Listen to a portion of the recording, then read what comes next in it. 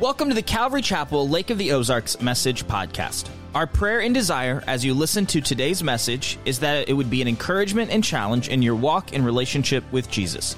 If you'd like more information about our church, please visit us online at ccloto.org or download our app in your app store today. Now, let's jump into today's message together.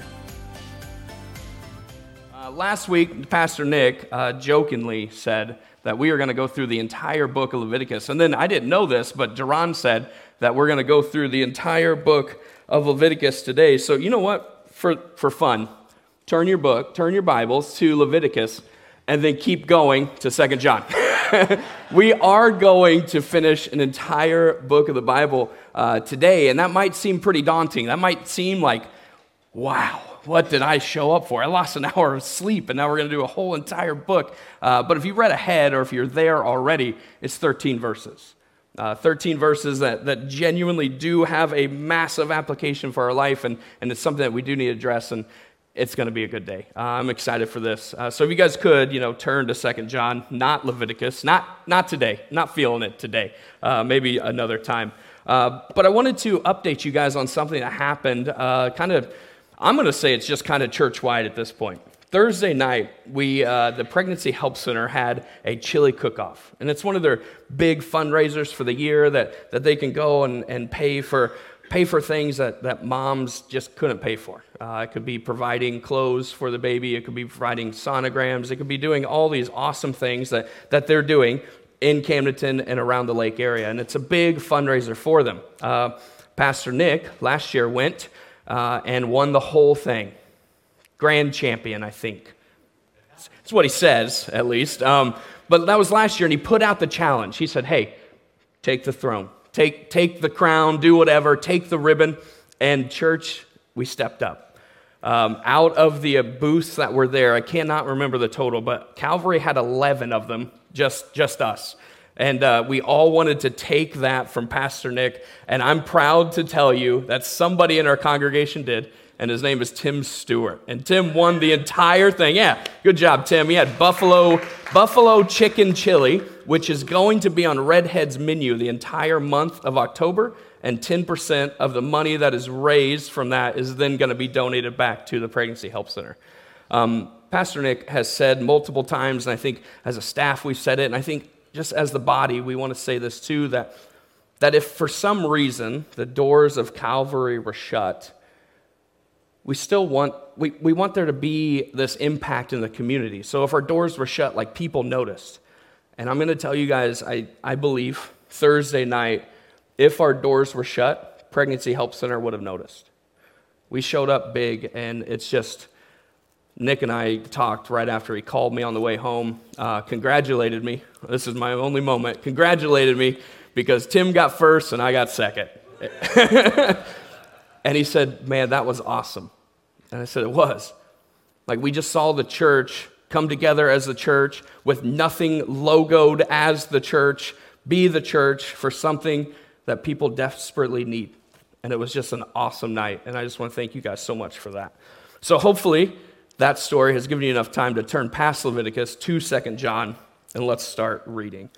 Verse 1, it says, the elder to the elect lady and her children, whom I love in truth, and not only I, but also all who know the truth, because of the truth that abides in us and will be with us forever.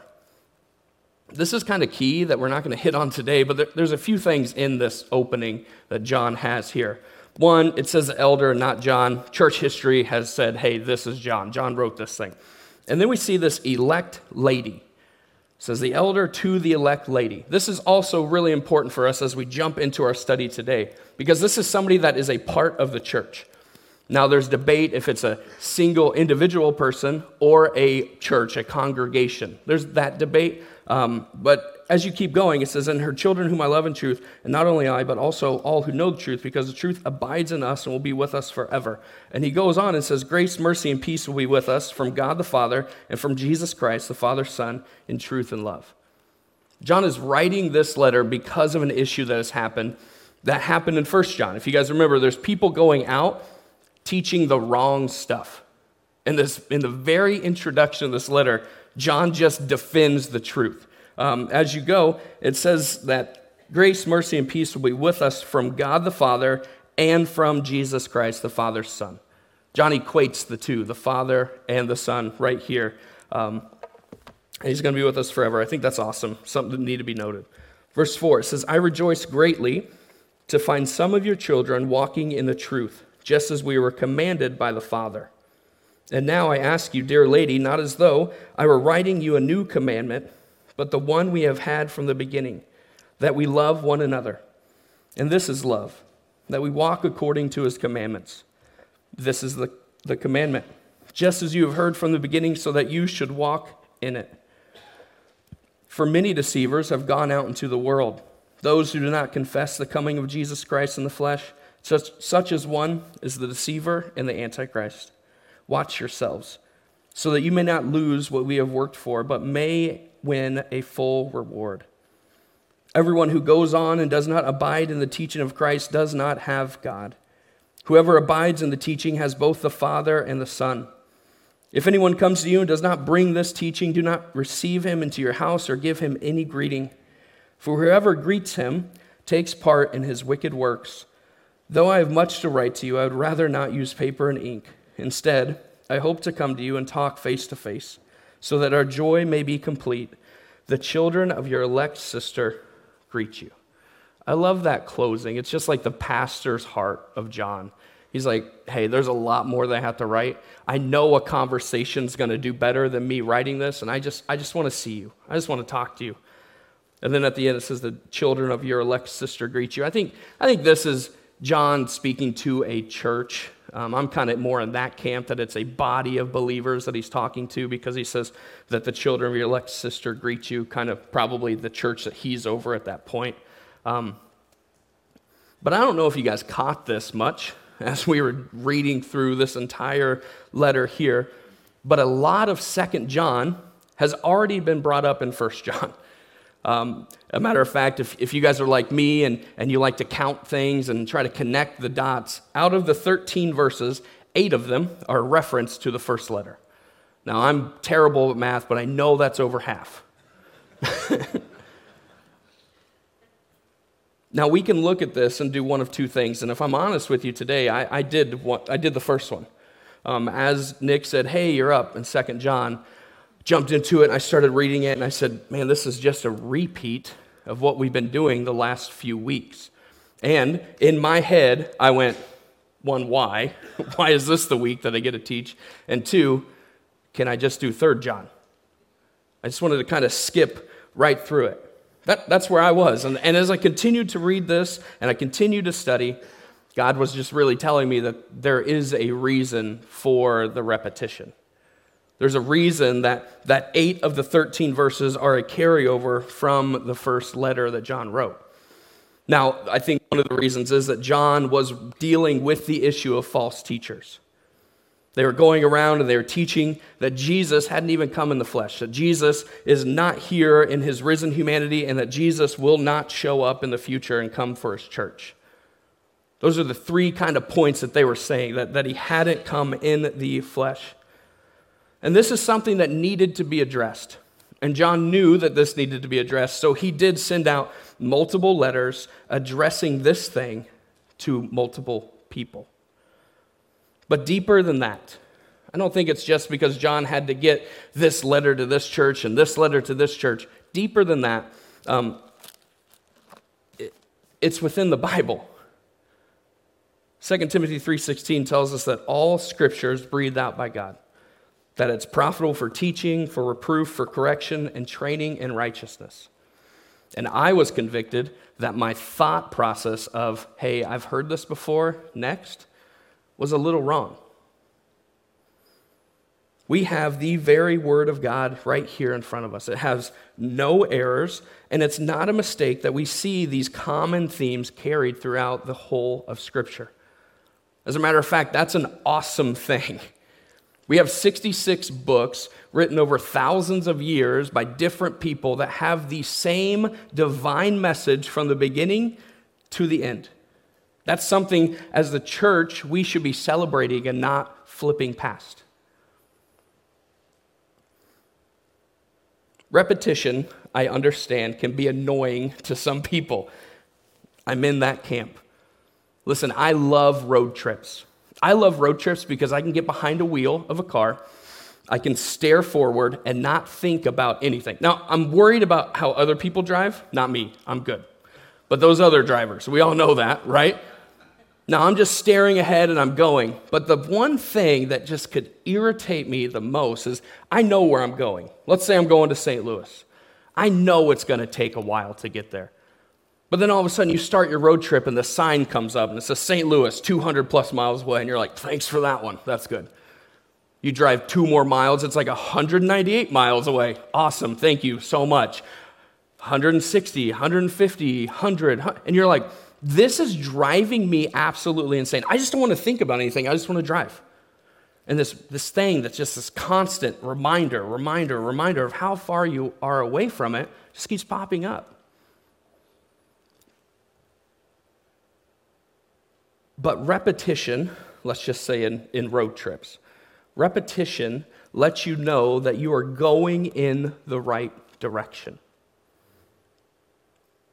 But if you're not paying attention for that repetition, you may miss your turn. You may run out of gas. You may think that John Denver is a liar and you have to trade your vehicle straight up for a mini bike. Movie? Okay, we're going on. Repetition, church, repetition is important because it lets us know that we're in the right direction. So, what's been repeated here? I told you guys 8 of 13 verses have been repeated here. And really, there's 2 big themes. There's 2 big themes that have carried over from the very first letter. And these themes are truth and love. Now, if you're a note taker, you're going to want to write those 2 words down. Truth and love. Today, we're going to look at those big, giant reminder signs that God has put up for us today once again. The first of them being truth. Remember, like I said in the first 3 verses, it says, the elders, the elect lady and her children, whom I love in truth. And not only I, but also all who know the truth, because the truth that abides in us will be with us forever. Grace, mercy, and peace will be with us from God the Father and from Jesus Christ, the Father, Son, in truth and love. Now, again, I'm not a smart person, but we have 3 verses here, and the word truth is used 4 times. This could be one of those moments where we just blow on past these 3 verses, or our Bible study senses start tingling, and we're like, okay, something is important here. It's been brought up multiple times. And John's telling us, hey, look at this. Look at this word, truth. Now, throwing the word truth around today can be a pretty dangerous game. It could be one of those games that people are afraid of to even say a word. Guys, as I was studying this, I got into the reality of a broken world, and I found this fact. Do you guys know that in 2006, a word was added to the English language by Stephen Colbert? Stephen Colbert is like credited for this word, and the word is truthiness. Truthiness.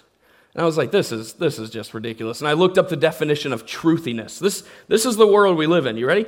This is the definition. A truthful or seemingly truthful quality that is claimed for something not because of supporting facts or evidence, but because of a feeling that it is true or a desire for it to be true. I think in our world today, we have a lot of people asking the question that Pilate had 2,000 years ago as he stood in front of Jesus and he asked, what is truth?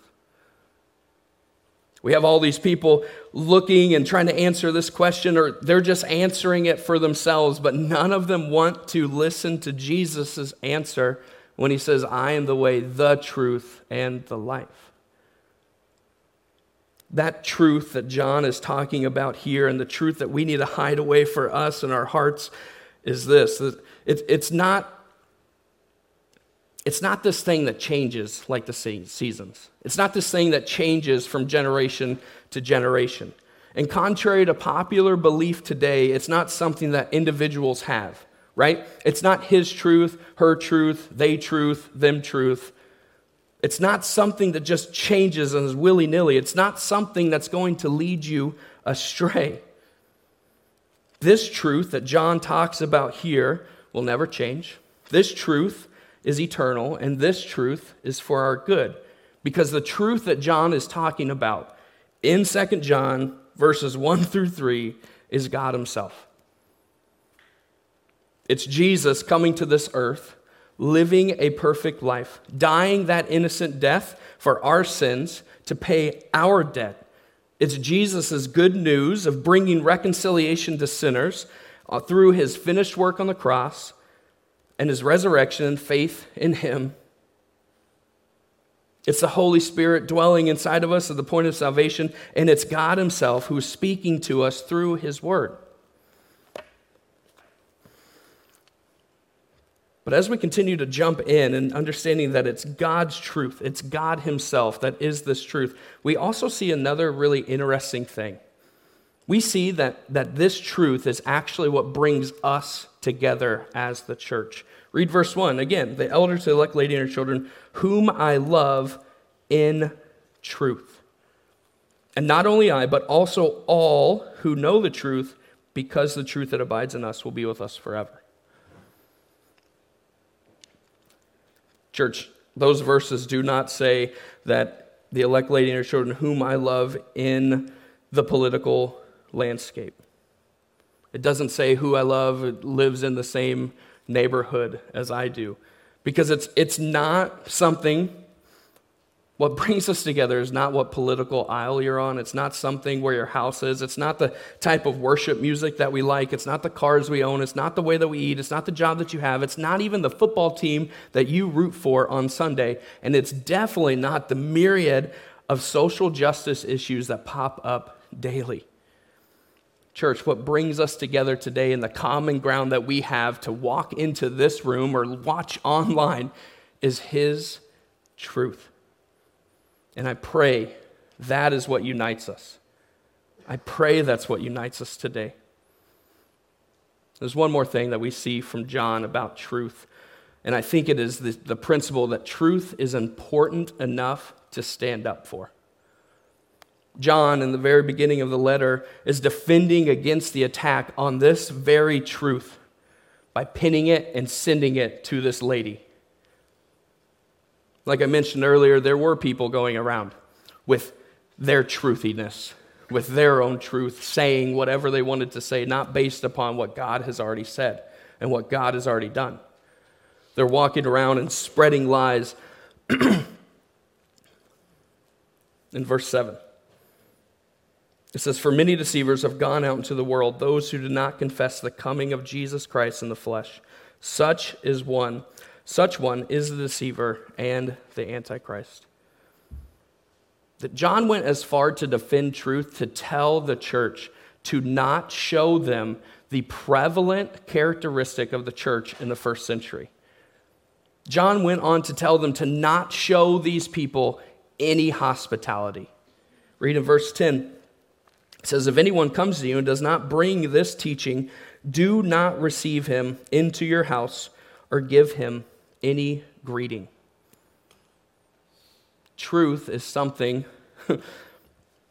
truth is something that the church has to stand up for. Truth is important enough to stand up for. And I pray, church, that if truth is what unites us here, when truth seems to be under attack, I pray that we can stand up and we can speak out because it's worth it. In my studies, I found one commentator and he put it like this. He says, we never compromise with mistaken teachers. I think we've hit on that a lot, but the Bereans, right? Paul is out there teaching. This God's theologian is out there telling them all of these things. And this group of people, the Bereans, went home and they started searching the scriptures to make sure Paul was okay. They fact-checked Paul. We can never compromise with mistaken teachers. I don't care how awesome the presentation is. I don't care how awesome the lights are. I don't care how anything.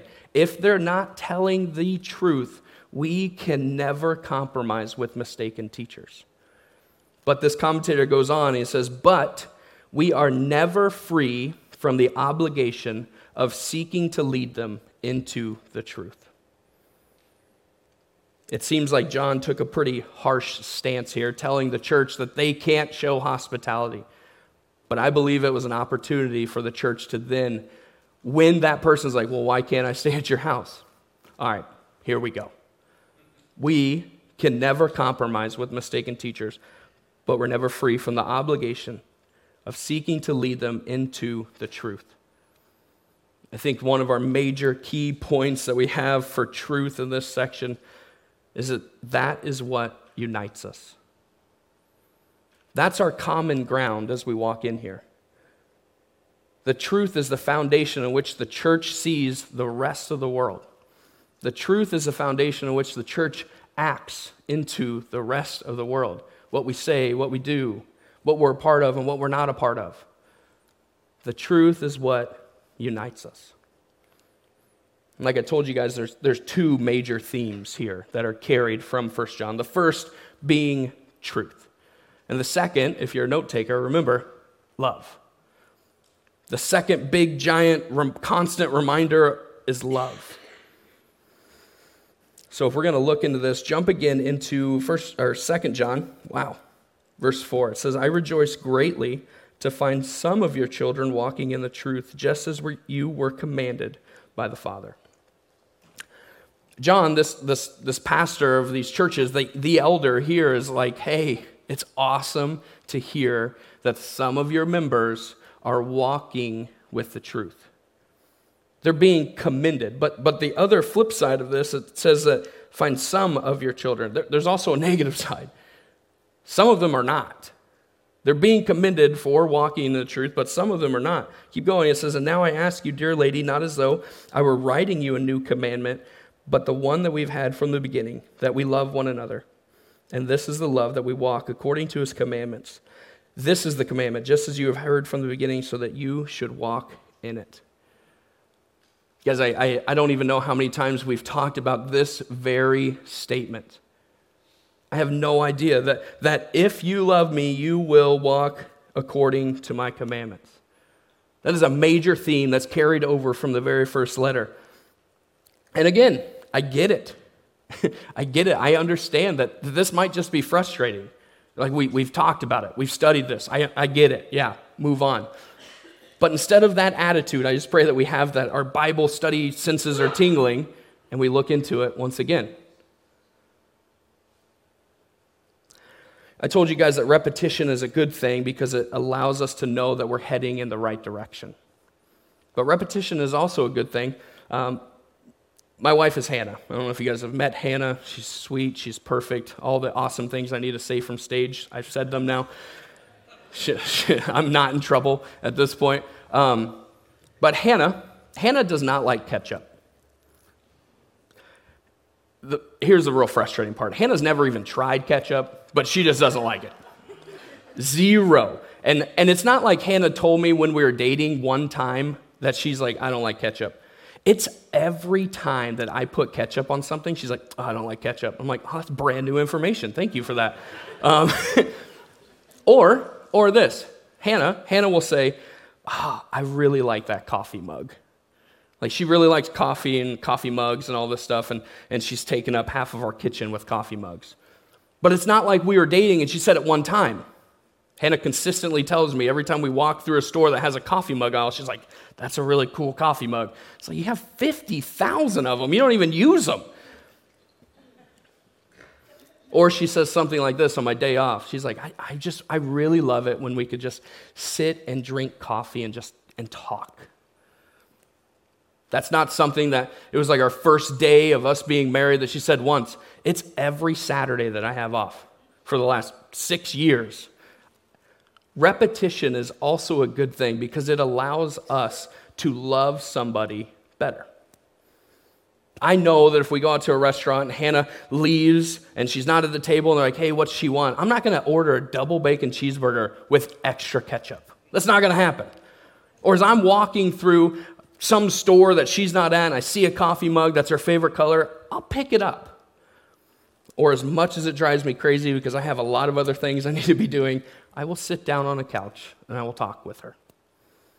Repetition's good because it allows us to know we're going in the right direction, and repetition's also good when it comes to relationships with other people because it allows us to love people better, to love somebody better. I think we all understand this, and we've probably all said this, but I'm just going to say it again. Love isn't just saying something. Not ordering ketchup, buying coffee mugs, and spending time with Hannah on a Saturday morning. I have to do those things because I love my wife. I don't get to just say, I love you, and then peace out on a Saturday morning. Love isn't just saying something. Love is us doing something or not doing something. Man, I just had this talk with my kid, Silas, yesterday. He's 4. I'm sure you parents of 4-year-olds have said this, or parents in general have said this. Whenever he does something bad and he'll go, Dad, I'm sorry. Dad, I'm sorry. Dad, I love you. Like, he's just defending himself, right? He's protecting himself. He's like, I just don't want to get in trouble. I'm just saying these things.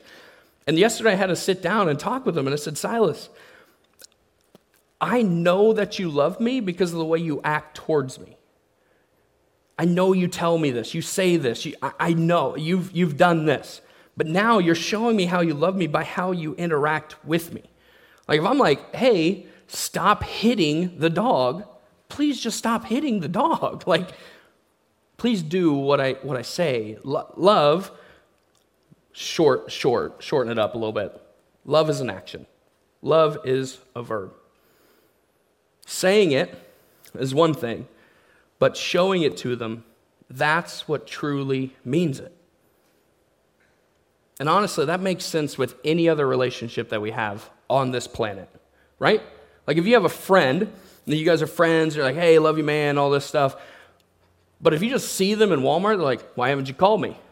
Well, I said I loved you. No, relationships you do something. You step up to the plate. You fill the gap wherever it is. Parents to kids, spouses, whatever. It makes sense to every single relationship we have, but sometimes it's difficult when it comes to our relationship with God. Sometimes we just say, well, he knows I love him. Plus, Sean, I don't know if the word commandment here is the right word. Right? Commandment seems like it's an authoritative thing. From somebody that's superior than you is commanding, giving this authority and saying, you do this. I don't think that's the right word here. That word actually seems too harsh for me.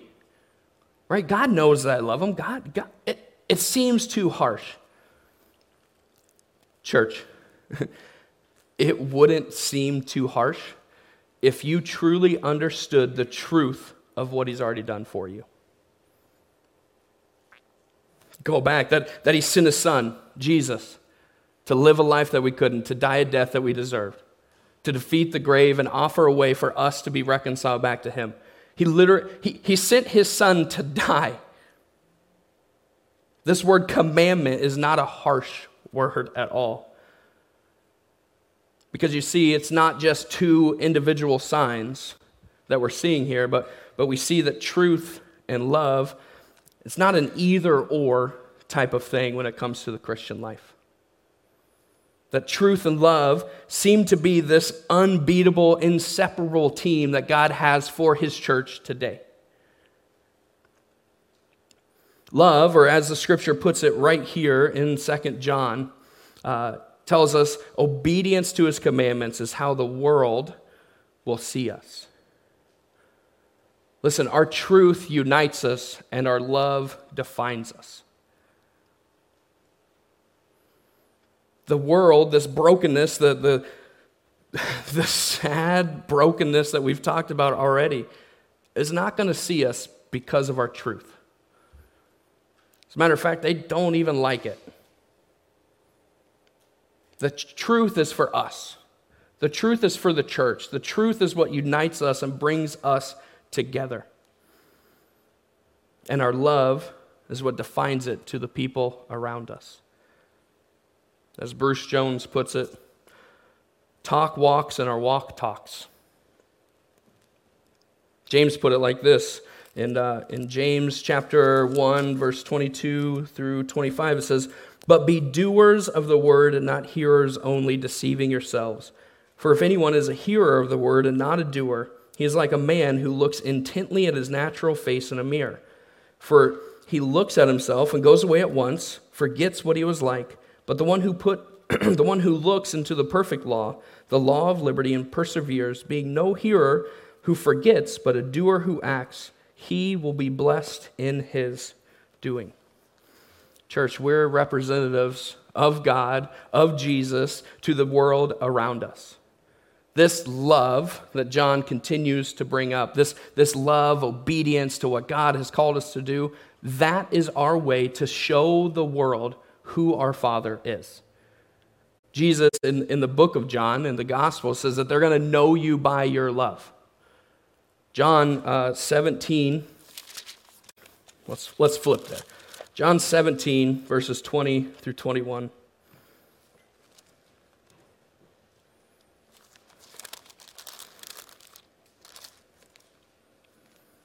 It says this, Jesus is speaking here. This is the high priestly prayer of Jesus. Is, "I do not ask for these only, but also for those who will believe in me through their word, that they may all be one, just as you, Father, are in me and I in you, that they also may be in us." Listen, verse at the end of 21. "So that the world may believe that you have sent me."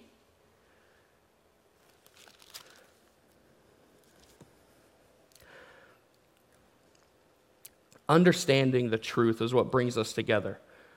And loving the truth is what then has us be obedient to God's commands. We are representatives of God to the world, but what's this love mean? I need simpler definitions because there are a lot of commandments here. Now, if you just need one that's going to, kind of be the umbrella, but you need to go and study some more and find other ones, I think it's simply put like this. Treat others the way that God treats you. Sometimes we can have our own biases get in the way of treating others the way that God treats us. But God had zero biases when he sent his son. Romans 5:8 tells us that though we were still sinners, Christ died for us. We had a lot against us, and God said, "No biases, my son's going to die for you." We're representatives to this world. It's what they see. Be united by his truth and be defined by your love for him. But I never want to leave anything just open like that. That's not who I am. Like I told you guys, on road trips, I know where I'm going to go. I know the destination. I want to get there. I don't want to have a sign that says, 45 miles away and not wrap things together and have a conclusion. So what now? John has reminded us of truth and love, and what now as the church? Well, I just want to say a couple of things. If you are here this morning and you haven't put your faith in Jesus, one, welcome. Thank you so much for joining us on a Sunday morning. And I also want to apologize to you that if the combo, this beautiful marriage of these two virtues of truth and love, have not what you've been experiencing around a group of Christians. And I want to just go out on a limb, and for all of us in the room, I just want to take credit for that. That's on us.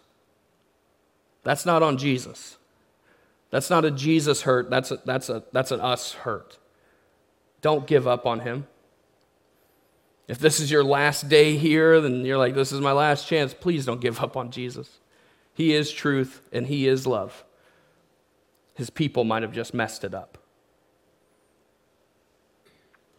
The second thing, church, I know that as we're looking at this, all of this may seem daunting, just like we're gonna go through an entire book on a Sunday, it may seem daunting to be united by his truth and to be defined by our love for him. But I just want to encourage you guys if I can. Because this is not some vicious cycle that we're stuck in of, okay, well, I don't know all this truth, so I can't love him the way that he can, and because I can't love him, I can't grow in truth and love and blah, blah, and you just get to this point where you don't even know where you're at. It's not a vicious cycle. Warren Wiersbe actually said that this is a victorious cycle. And it starts like this. If you believe in truth, you believe in the truth that God sent his son, that Jesus died for you, and that he paid the debt for your sins, and he defeated the grave, and you've put your faith in him to be reconciled back to the Father. If you've believed in truth, what happens is you then love him. And when you love him and you obey what he says, you can actually learn deeper truths. And the more deeper truths that you learn, the more you start to love him. And the more you love him, the more you obey him. And then guess what? You learn deeper truths. This is not some vicious cycle that we're stuck in that has no hope, nothing. God has laid out the game plan for us. He says, hey, be united in my truth. Be united in the gospel. Be united in the word. Be united in the Spirit guiding. Be united in my truth. And love what I've told you to do. The Christian life is one that we can continue to grow in every single day, deeper and deeper. And I love that. Just got two more things. I ran across this quote from John MacArthur about this book, and it says, "This brief letter opens with a ringing call for Christians to live consistently with the truth they believe. The only true basis for unity in the church is the truth of God's word that unites, abides in, blesses, and guides the lives of believers. And it is only those Christians and churches who are firmly planted on the solid foundation of truth who will be able to withstand the storms of persecution, temptation, and false doctrine that constantly assail them." Church, this is good news for us. Not only has he given us a blueprint of how to do it, he's actually put defenses up for us. That if we stay in his truth, we're protected. One last final thought that I had. What do you think it would look like? What do you think it would look like if for a week, the 100 of us or so in this room, for 1 week, we all were united by his truth, and we all loved one another? Like for 1 week, if we were able to marry the two perfectly and walk in the way that God has called us to do, and John would even commend, right, that we are walking in truth. What do you think that would look like?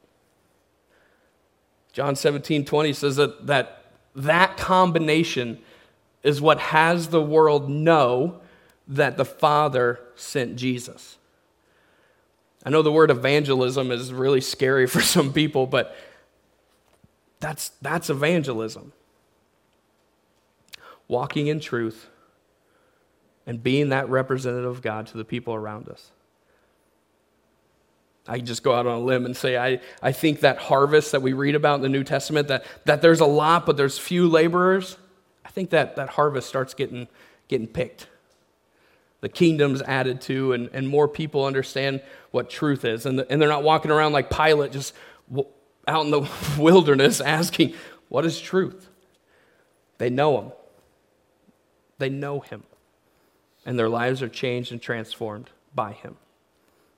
Let's pray. Heavenly Father, thank you so much for today. Thank you for your word. Thank you for the constant reminders that you've put through the whole of Scripture. God, I pray it's something that just blinds us even as we're walking through and reading your word, that the common themes are what drive us. The common themes are what unites us, and the common themes are what we let define us to the world around us. God, I do pray for opportunities this week to show the married relationship of truth and love in each and every one of our lives to the people around us, that they can come to know truth, they can come to know you, they can have their lives changed just like ours have been. God, I pray that you continue to give us the strength to step up to the plate and be those representatives. You give us the words and the opportunities. God, once again, I thank you so much for today, and we pray all this in Jesus' holy name. Amen. Guys, we do have people in the corner. We have the hall cells today. They would love to pray with you if you have anything happening in your life or coming up, pray with you or through some circumstances or storms. I want to thank you guys so much for showing up today on Daylight Savings Time at 8 a.m. You did good, and go love God, love others, and impact the world. We'll see you next week.